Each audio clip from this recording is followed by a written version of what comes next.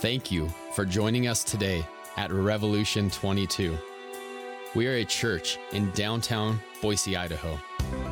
As we learn from God's Word in the book of John, we pray that His Word would be received and would bear fruit in your life.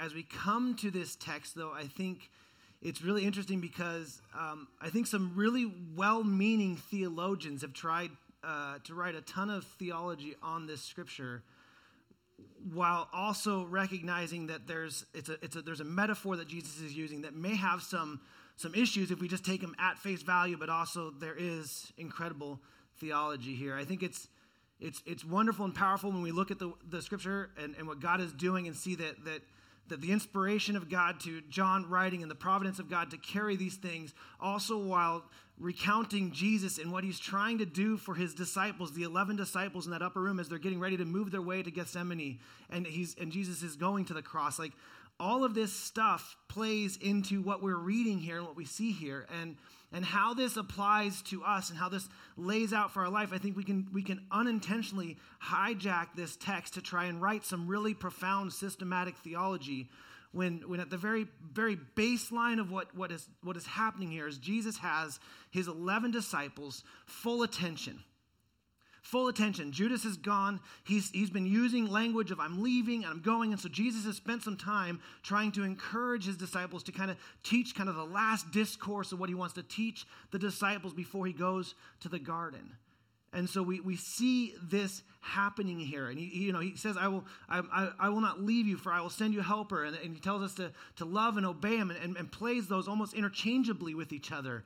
And he tells them that the Holy Spirit is now going to dwell in you, and what you're not understanding, he will teach you to understand these things. And he will also bring about peace in you. All these things are valid and true in what Jesus is doing, and we can understand from God by the Holy Spirit what he's trying to communicate to us. But it's almost like the disciples had just heard that, and they're looking at him wide-eyed going, but how? Like, what is going on? Like how? This doesn't make sense. You're talking about this helper coming, and this person or this power of God that's going to indwell in us, that the temple is no longer the temple that we see, that you said you'll destroy in 3 days. Like, all these things are kind of coming crashing down, and like anyone who's somewhat panicked and a bit anxious about the future, you tend to maybe miss some of the truths that are happening. And so what Jesus does now is he goes to a metaphor that in this day and age was so common. So common. In fact, Herod's temple has a picture of the vine. We see coins that had the vine on it. This was so common in Greco-Roman era, the first century BC, or first century Judaism. This was like everywhere. The vine was used over and over and over again. And I don't know if many of you are into viticulture, but this is a vine. Okay, so we have a picture of it for you real quickly. Not as quickly as I expected, though. So that's a hand. It's not the vine. There we go. There you go. Sorry, computer probably froze on us. So this is the vineyard, and they'll have these lines of vines, and the vine is the stump coming up. The branches are what are coming off, and then the fruit that hangs off of the branches. And so Jesus goes to this, and you can just leave that up there for a bit, Dan. He goes to this analogy for them to understand who he is. But he lays this statement in. And now things that I didn't know about vineyards or vines is that they can be really old. And I think the current oldest one is like 400 years old. There was a branch a few years ago that was 250 feet long in England, and at the end of it had fruit. Like, so these vines can go really, really long. But the thing about vines and vineyards is that they take immense care. You don't get to just kind of plant the seed and water and, have the automatic water going up. You have to inspect them and check the fruit and taste the fruit and cut them away. It's a very intense process. And Jesus goes to this metaphor. In the Old Testament, every single person that's hearing Jesus, all 11 of these disciples are hearing this, they've heard this vineyard language used. It's been a conversation for a long time. It's not, I don't think it's uncommon or an accident that Jesus employs this language. We know that when you look at the Old Testament, the vine was always the people of God, Israel. And it was almost always used in the Old Testament, as we go back, almost always used in essence to saying that the people were not being fruitful. The vineyard was not fruitful, and it was always a conversation in the Old Testament as used, talking about the looming or the coming judgment of God due to the unfruitfulness of the vine. Obviously, when Jesus switches and says, I'm the vine, he's saying something really, really profound. Matthew 21 talks about this too. We don't have it up there, but you can go back and read it. But Jesus talks about God displacing Israel as the focus of God's redemptive plan, with the implications being faith in Jesus becomes the decisive characteristic. And so Jesus all of a sudden takes a language that most of these 11 would have known, like, okay, yeah, the vine, Herod's temple, we see the vineyard, we got all this idea. And he says, no, I'm the vine. I'm the vine. And if you're not attached to me, then you have no part in the kingdom of God. And this is language in all the parables he's used along the way with all the agriculture and all the things. This was common knowledge for them. Israel, where they're headed to the Garden of Gethsemane, is a wall of vineyards. Like this was something they could see right in front of them. So it tells them, Jesus is saying, as one scholar says, that he's the true vine. This can only mean that he is in himself the true Israel. He is the one on whom God's purposes are resting. And his followers are members of God's true people if they belong to him and remain in him. The picture of the vine isn't just a clever illustration from gardening. It is about who Jesus and his people really are and what is now going to happen to them as a result. So this is the metaphor. Now, this metaphor, although is really powerful in communicating what Jesus is trying to do, there are some things and some language, especially in the Greek, that really make this whole section a little confusing. And so we're going to try and dive our way through this and understand what Jesus is doing with the idea of vine dresser, fruit, and branches, and what that means specifically. So he defines himself as the vine and says that God is the vine dresser. A vine dresser's purpose was to plant, fertilize, water, and then remove any branches that did bear fruit, and then prune those that did, so that they may bear more fruit. In fact, if a branch got too thick, it would take the nutrients from the fruit, so they would cut those things back. It was a continual thing, and if branches were too low, they would start to put shoots into the ground and start trying to grab life from other parts of the ground as opposed to the original there. And so it was a very tedious process of lifting up, cleaning, taking care of, and doing these things. And Jesus says in this moment, he says, look, God is the vine dresser.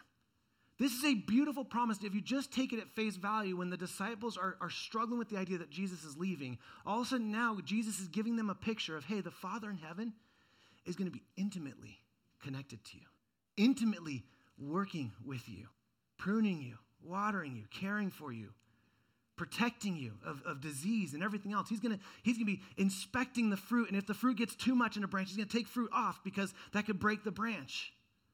Again, all of these things make sense when you're looking at vines. When we talk about the theology of how it works for us as his branches, there's a few ways the metaphor can kind of get us in difficult spots. So in this text, as we read this, he says, I'm the true vine, and my Father is the vine dresser. So that means that Jesus is the true way to God. He's the true people of God, and faith in him is the way that we stay connected to God.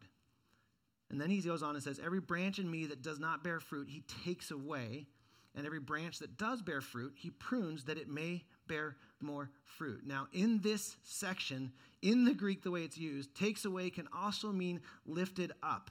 And this is where some really difficult language comes because it's like, okay, what does he mean takes away? Because when you go down in 6, he talks about the dead branches being cut and put into fire, and that's a very big image of hell and those things that the disciples would have understood that. So what exactly is happening here with this idea of a branch being connected to the vine that isn't bearing fruit, that is taken away or lifted up, that is cut away or cleaned and pruned in these situations? And this is where I think, again, as I read a number of theologians and scholars, they're all over the board on this, and every one of them kind of I think unintentionally, no matter how we go, try to make the metaphor into the systematic theology as opposed to just letting the metaphor teach what it needs to be. And I think all of them actually recognize that and say that very thing.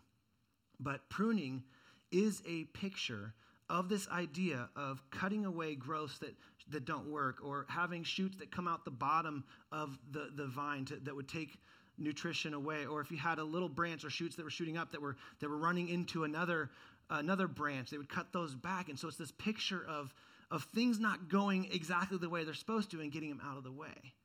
And he says that ultimately those who are connected to the vine, you are the branches.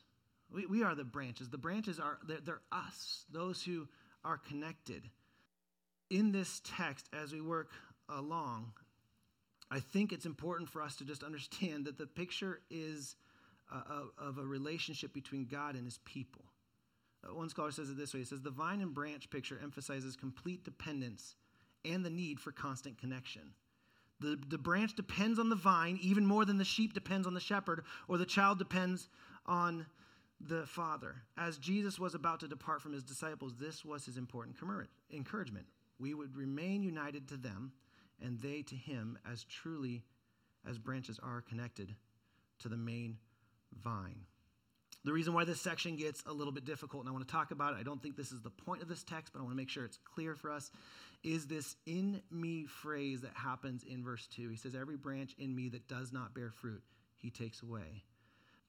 And then he goes into this abiding language, which we'll talk about in a little bit. This "in me" has prompted all kinds of speculation. Is this a, if we're going to see this metaphor from a branch and put it into a person, then is this a person that is attached truly to Jesus and then falls away and is no longer a part of Jesus' kingdom? Or is this someone who thought they were attached and pretended to be attached, but never really truly were of it? Or someone that is just attached, but then struggling in their faith and therefore being pruned more so? And I think there's a couple of those you can make sense out of, except for if you just look at what John has taught, you would see that this isn't really teaching to the idea that you can lose your salvation. And here's the reason why. Because if it is, it's in direct conflict with the very words of John in chapter 6, verse 37, where he says, all that the Father has given to me, this is Jesus speaking, will come to me, and whoever comes to me, I will never cast out. Right after this, he talks about Judas, and we will spend some good time talking about him as well in further chapters here. They're going to talk about it. But also John 10:28, we don't have the slide, but it says essentially the same thing.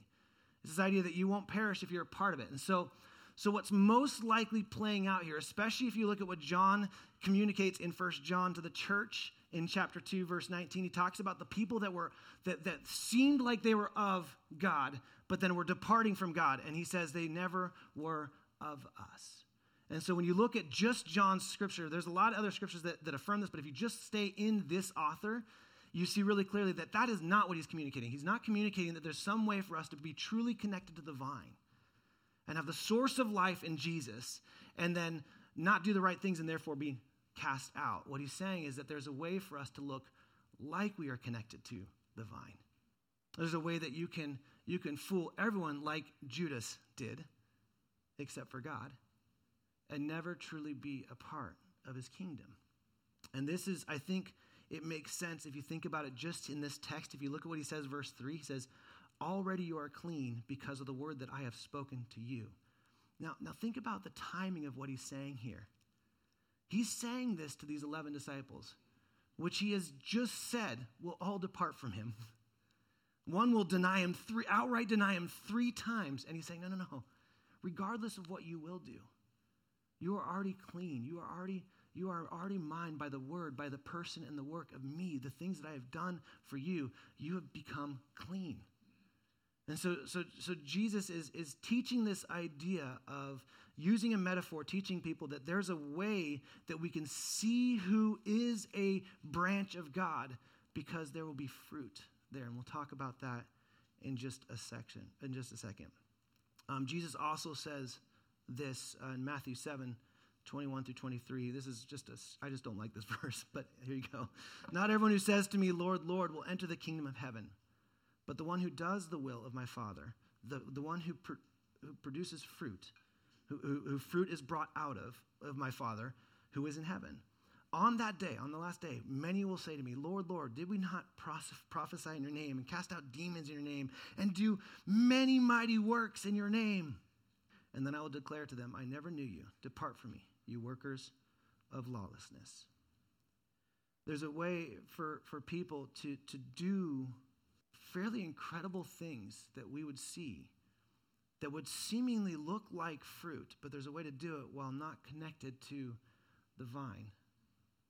And that, I think, is a scary text. I don't say that to be like, oh, we all need to be shaking in our boots, but I do think we need to take that seriously and recognize that there's a way in which we can live our lives that fool every single person around us, including ourselves, only to hear from our Lord, who is not our Lord.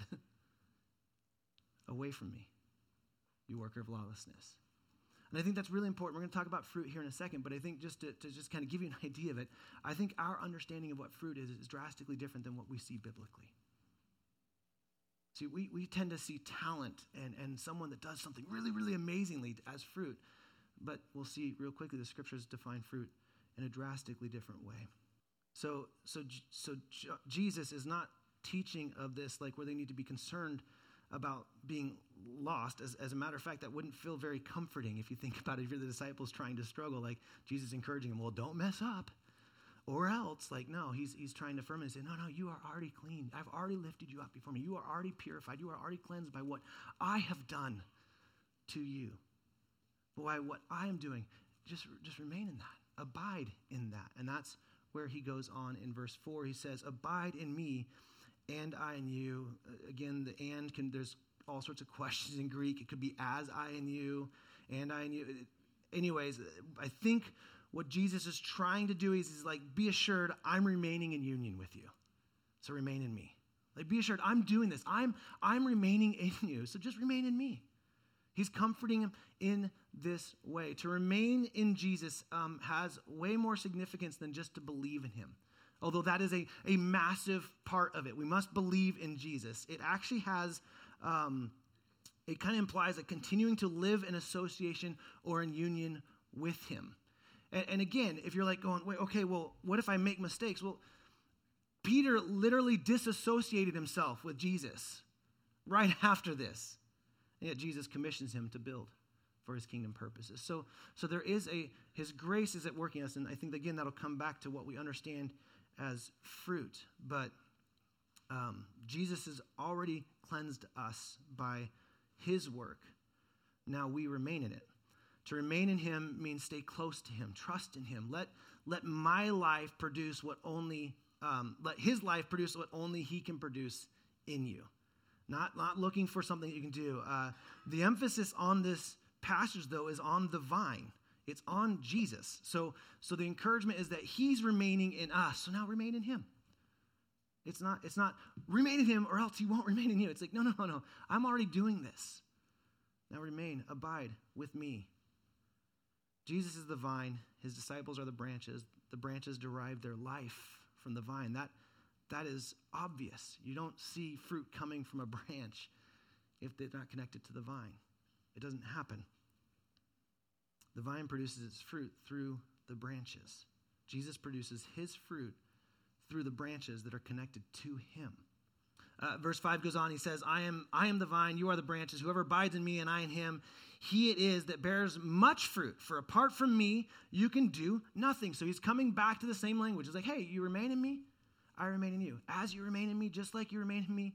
Oh, by the way, I skipped over this. This is the last and the biggest and the seventh of the I am statements that happen in John. That is a very direct claim of God and being in that place. And Jesus says, look, I'm the vine again. You are the branches. Whoever abides in me and I in him, he it is bears much fruit. Not just a little bit of fruit, but much fruit. For apart from me, you can do nothing. Now, I looked up the Greek in nothing, and it means nothing. I just wanted to be really clear on that because I think too often we assume we can do something. apart from him. I'll give you an example in my own personal life, and if this makes you like, I don't know what to do. Last night, as I'm studying through this, kind of trying to finalize everything, I'm laboring on what I can do and how I can make this applicable and how to make sense of this crazy mess. And I'm like, I got to figure this out. And it was like, hey, I'm teaching about being connected to the vine and how nothing good comes from me apart from the vine. Maybe I should just stop and pray. Doesn't mean anything different will happen here because I'm still going to get in the way of that. But how quickly we assume that in our own strength, our own talent, our own abilities, we can accomplish something. And Jesus says, apart from me, nothing. Not a zilch. Nothing good comes from you apart from me. Nothing. Again, if you see the metaphor, it makes sense. If a branch is not connected to the vine, it will not bear fruit. In fact, it goes on and says it will wither and die, meant to be gathered up and thrown away. You cannot do anything apart from Jesus. One scholar says it this way: a branch is not a self-contained entity, and neither is the Christian disciple. And as a branch separated from the supply of nourishment cannot produce fruit, neither can the Christian. Fruit bearing for the disciple is totally dependent on a direct connection to Jesus. Attachment to Jesus or abiding in him is therefore essential of Christian discipleship. To remain in Christ is to become fruitful. Now that's the part I think that we also forget. There isn't a fruitless Christian. There isn't a follower of Jesus that just has zero fruit in their life. That doesn't happen, because it's not the fruit that makes you right with God. It's that you are right with God, which then will produce fruit. And so someone who is right before God will produce fruit, because a branch connected to the vine is going to bring about fruit. Why? Because the vine dresser, God, in his graciousness, is going to prune and cut and do what he needs to do to bring more fruit. Fruit bearing is not a test. A branch does not have to demonstrate a level of productivity to be safe from destruction. Rather, fruit bearing is a byproduct of salvation. We will bear fruit if we are saved. He goes on and, fruitfulness will be the inevitable outcome of spiritual life with Jesus. In verse 6, he says, if anyone does not abide in me, again, I don't know if you know this, 11 times he says the word abide in these 11 chapters here. It's just full of it. Anyone who does not abide in me, he is thrown away like a branch and withers, and the branches are gathered, thrown into fire, and burned. This is where he's using an image that they're like, this is people that do not belong a part of God's kingdom. They're not in God's kingdom. And again, it's not that these are branches that have somehow attached to him and have not figured out. It's that they really never fully attached to him. They were in proximity to him. They liked the idea of being near him. They even went to church and gave money and served and did all those things, but they never fully surrendered their lives to him. And therefore, whatever we deemed as fruit was all deeds of the flesh work, and was not true fruit, because you can't bear fruit unless truly connected to the vine. He's saying this over and over and over again, which, think about this for a second. If you are really grieved about the fact that you're about to leave someone's going to leave you that you spent 3 years walking with, that you believe is the Messiah of God, which by him coming in and saying, I'm the vine, that is Messiah language. And you're trying to be comforted by God. How comforting is it to know that there's this connection to the vine that is done through him, that he holds the branches together. And whenever the branches are struggling, the vine dresser is very present, caring for the branch to make sure that the branch does that which the vine intends for it to do. This is a profound picture of connectedness. Verse 6, he says that they're not a part of this. Their uselessness is just vivid kind of realistic language and imagery that we see in Ezekiel and Matthew and all over, the idea that those that are not truly connected to the vine have no part in the kingdom of God. There is no life apart from God. We don't find it in anything else. And then in verse 7, he kind of switches. He goes back. He says, if you abide in me and my words abide in you, ask whatever you wish and it will be done for you. By this my Father is glorified, going on to 8, that you bear much fruit and so prove to be my disciples. If verses 1 through 6 are the idea of what abiding does positionally, we are remaining positionally with God. This is kind of the practicality of it. So this is what works out of being with God. And so in verse 7, he's kind of drawing this illustration, and he's emphasizing what remaining in the words of Christ really means. It's the teaching and works of Jesus, and this is what it will look like. If you live your life connected to the vine, which brings life about, then he says, then ask the Father what you want to do. What he's saying is your life is so in line with the kingdom purposes of God. Your life is so submitted to the authority of his words that even what you ask will be in line with it. Just ask, and the Father's going to do these things. This isn't give me a new car tomorrow, or help me pass my test that I didn't study for. This is not what he's talking about here. What he's talking about is like, hey, when you ask, when your life is so abiding, remaining with God, the purposes of God are what you want most to come out, and therefore you ask for those things to happen. God says, yeah, those who are connected to me, of course, will bear fruit this way. Those whose lives are so in harmony with Jesus will find their prayers controlled by his word, and such prayers will be answered and bring added glory to God.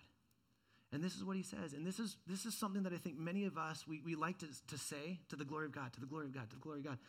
Like the entirety of what the people in this day in the Old Testament wanted to know was like, how do I glorify God? Like, what are the ways that I can glorify God? And he says literally right here, by remaining in me, you will glorify God. By bearing fruit that comes from me, you will glorify God. So he's giving him this answer. It's wonderful.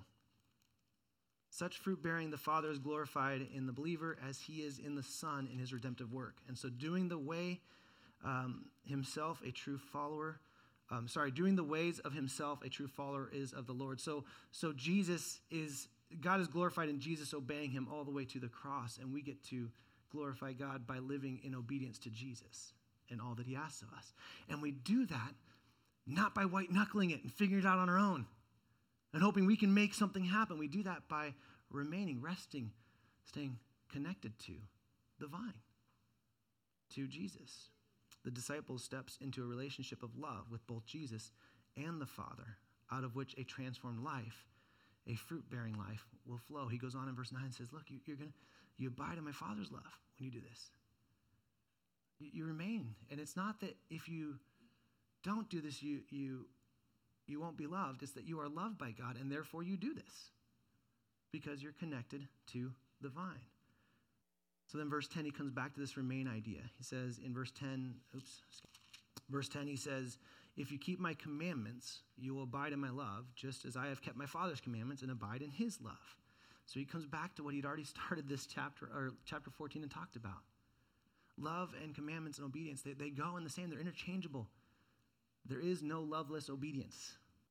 And in doing so, we show the world, when they look at the vine, they say fruit. Not because we're trying to show that we belong to Jesus. It's because we belong to Jesus that we bear fruit. And that's what he's doing. John 15, a scholar says it this way. He says, John 15 emphasizes that neither doctrine nor ethics can alone define Christian discipleship. It reminds us that remaining in Christ, having an interior experience of Jesus as a branch is nourished and strengthened by a vine, is a non-negotiable feature of following Jesus. Without some dimension of an interior experience of the reality of Jesus, without a transforming spirituality that creates a supernatural life, doctrine and ethics lose their value. So what is he saying? He's saying, look, we can't just be smart about Jesus or about God. This was the Pharisees. They knew everything they needed to know about God except for the idea of what it meant to surrender to the Messiah. We can't just be smart. So then how do we know that we abide or that we bear fruit? He tells us this in this scripture. He says, as you abide in me positionally, you'll abide in me practically. We know that we're abiding in Christ when fruit is produced. That's the easiest way to know. We also know, and this is the one that's harder for us, we know that we're abiding in Christ if we're being pruned. Because the Father loves us, and he won't let us bring offshoots that will hurt him or the kingdom or his glory or our lives, because he wants to do what is best for us, for his glory. We know that we are his, because we know that we're abiding in him, because as we pray, we find our prayers align more and more to his will, and we see more of his will coming out in our life. And then his last promise in verse 11 here, he says, these things I've spoken to you, that my joy may be in you, and that your joy may be full. The picture here is of a jar that is literally full to the brim, that when you pick it up, it starts to spill out. We know that we are abiding in him when we see fruit, when we experience pruning, as painful and as difficult as that may be, and we remain in him, and we experience our prayer life aligning to him, and we experience joy. A joy that that transcends our circumstance, a joy that regardless of how tough and hard it is, not a fake, cheap happiness I'm talking about here, people, not a happiness that we try to buy or try to take relationally or try to come up with in our compensating or coping mechanisms. A true joy comes in remaining. A joy that says, even though this is so hard, I rest in joy, knowing that no matter how difficult my life gets, I'm connected to the vine. I have life in the vine. It means that I'm abiding to keep in his fellowship with Christ so that his life can work in and through me to produce fruit. So what is fruit? This is what I wanted to talk about a little bit. I think probably the best thing we can do, and I was talking with some friends at a group, we were together doing a book study, and we were talking about like the outward working of encouraging people and how to encourage someone when you're not encouraging them, because you're recognizing that ultimately what you're supposed to be encouraging is the work of God through them. And it's a really fine line of trying to encourage genuinely, but also not promote like pride or anything. It's just a weird thing. But I think the same thing's here. I think too often in this world, and hear me on this is so important, too often in this world, we have deemed what we like as fruit. So if I'm doing a good job today, I'm performing for you, are we not entertained, right? Like if I'm doing something like that, right? Then you could say that that's good fruit.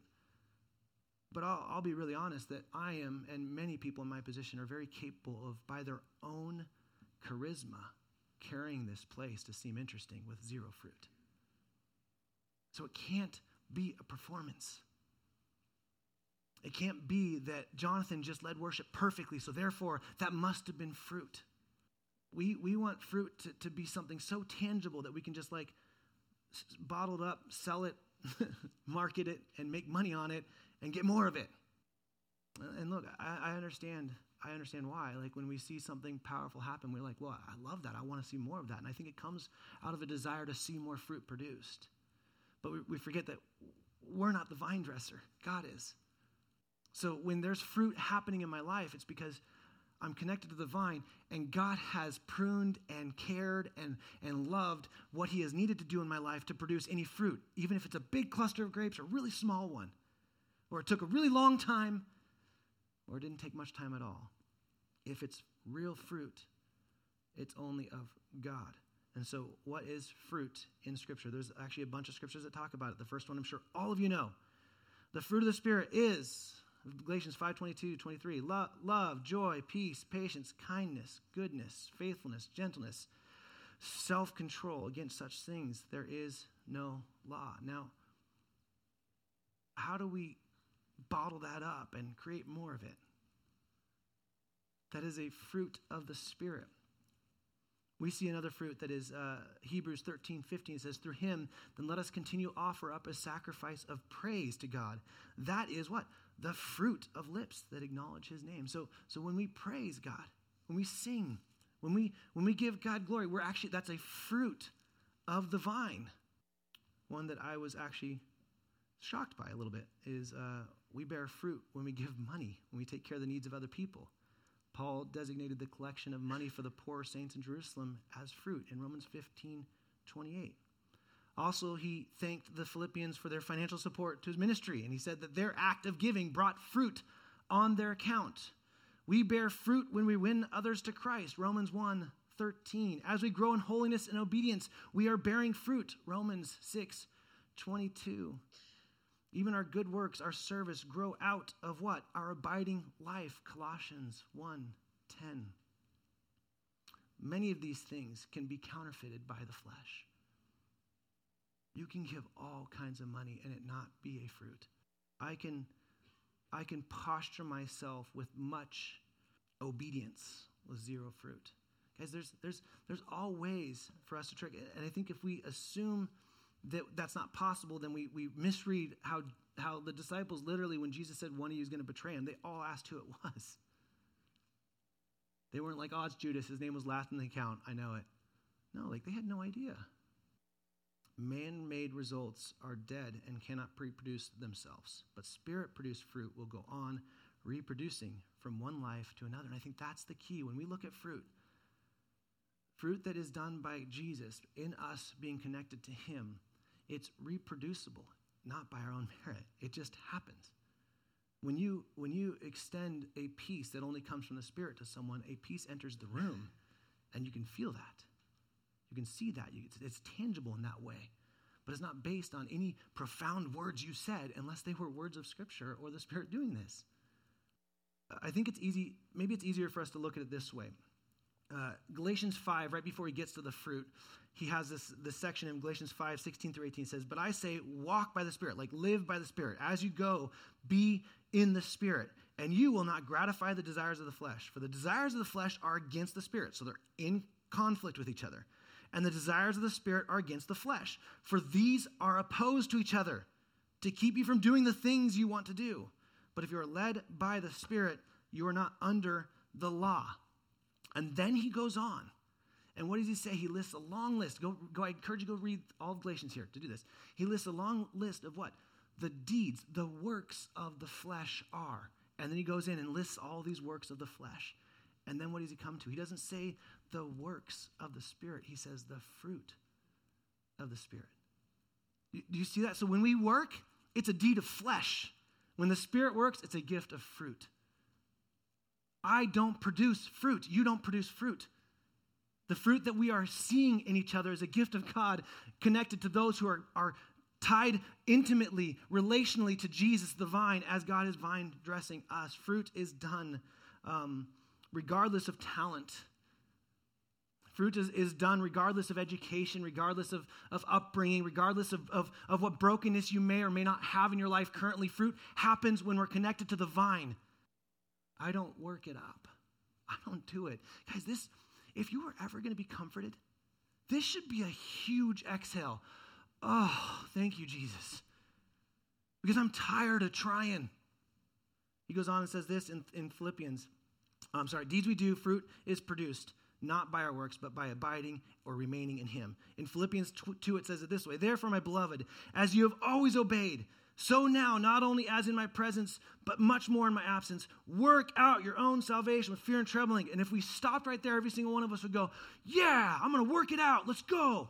Get ripped, get pumped," right? And we try and do everything we can to hold on, like there's some picture of the branch clinging tightly to the vine, like, "Don't let go of me, Jesus," as if that's even possible. No, what does he go on and say? Yeah, we're supposed to work out our salvation with fear and trembling. There's an aspect of us resting in that and working through this. But what? "For it is God who works in you, both to will," so the desire to work out our salvation, the will for it, he does that. "Oh, and to the work for his good pleasure." So work out your salvation with fear and trembling, knowing that he's going to give you the will and the work to do it. This should shift us. Our opportunity to be generous with our time and with whatever he's given us in talents should shift us as an opportunity to be like, "Hey, I'm just doing what a branch does when they're connected to the vine." Not because I'm cool or awesome or I figured out some perfect formula on how to make it happen. I just remain in him and get out of the way and let him do what he wants to do. And the coolest part about that is that when I get out of the way and he does what he does, God is glorified. And oh, by the way, just as an ancillary promise, I get joy that's overfilling a jar. Work out your salvation with fear and trembling, but it is God who works in both the willing and the doing. It is God who works in me. A captured heart will obey. Love and obedience are a fruit of faith, and faith is a gift of God, not of works. To abide is to surrender and obey, and I can only abide in him if I am in him. This is what Jesus is saying. He's trying to encourage his disciples, like, look, remain in me. And they're like, "But you're leaving." He's like, no, I'm the vine, the branch. We don't leave each other. There's no fruit there. Some of you, to remain in him, it may mean that you have seen a branch or a shoot in your life of just beautiful, plump grapes. I mean, like the kind that are probably fun to step on to make wine out of, right? And Jesus is saying, and God is saying, no, I have to cut that away. And that was fruit that I did at this season, but I have more fruit that I need to do in your life. And some of you, that means you need to let go. So often what I see in people is they see seasons where God was doing immense things, and instead of letting him do what he's going to do now, they keep being fixated on it. It has to be done that way. and in this way and using this gift because he did so much there. And I get it. The desire is to be close to God and to remain with him.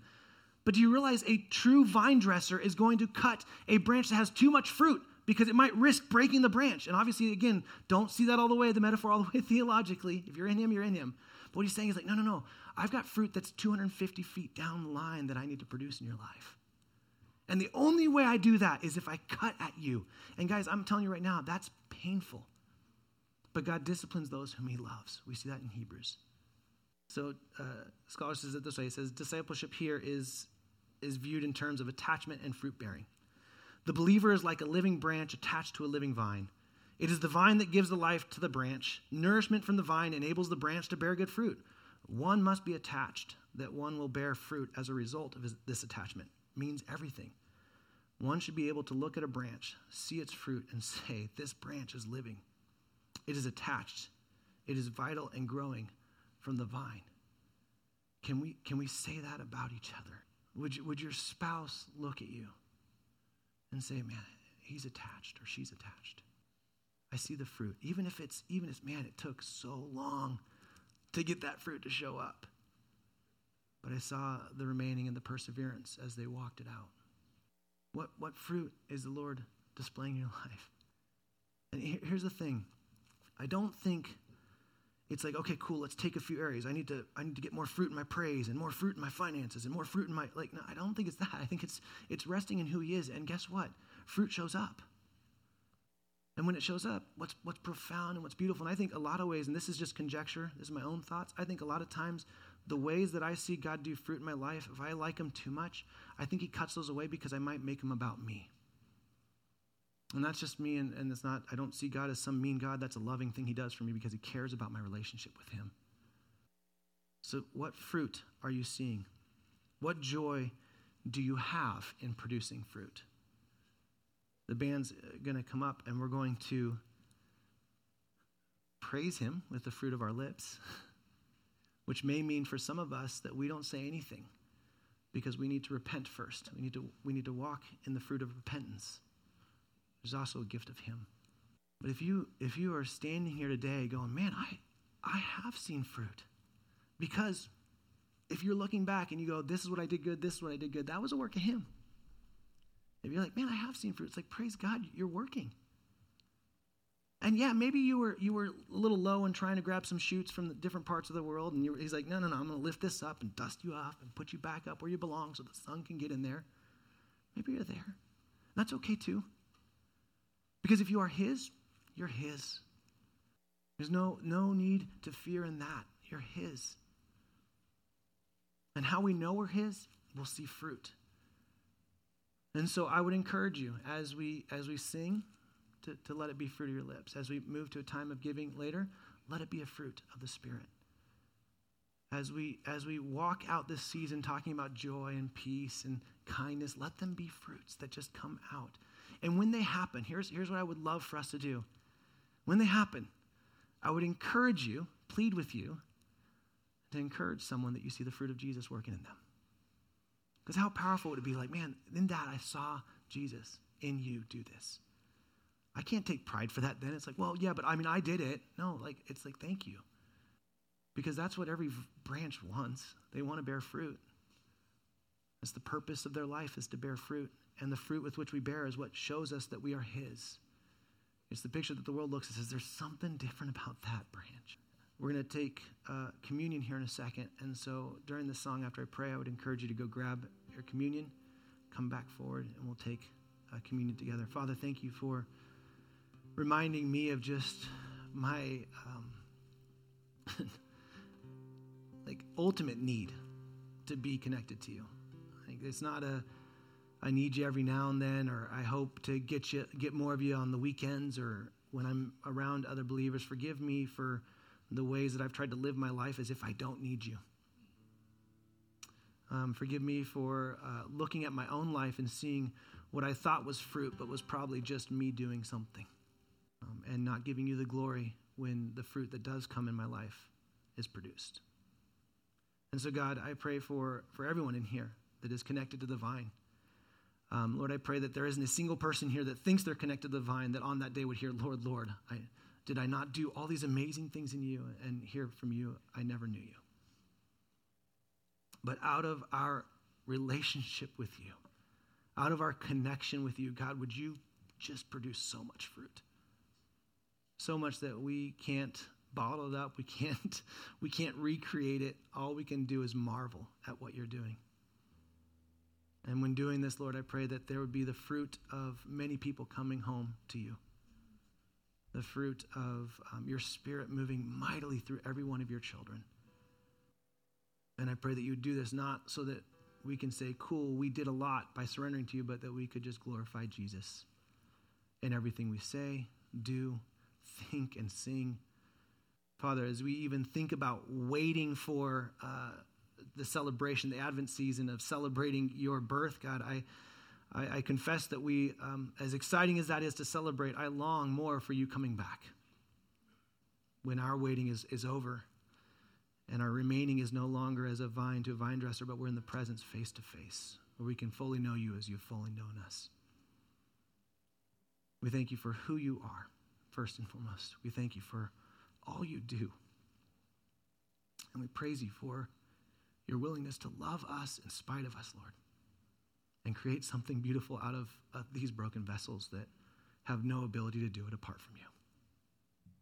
We thank you, Jesus. It's with this gratitude, with this thankfulness, that we even open our mouths to praise you as a fruit of your Spirit. I pray all this in Jesus' name.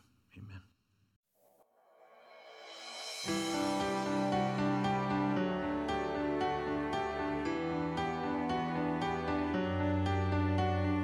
Thank you for listening to our podcast. We hope it was a blessing to you. Please visit revolution22.org to find out more information about our church. We remind you to continue to value community. We pray that God's word has drawn you closer to Him and that you may continue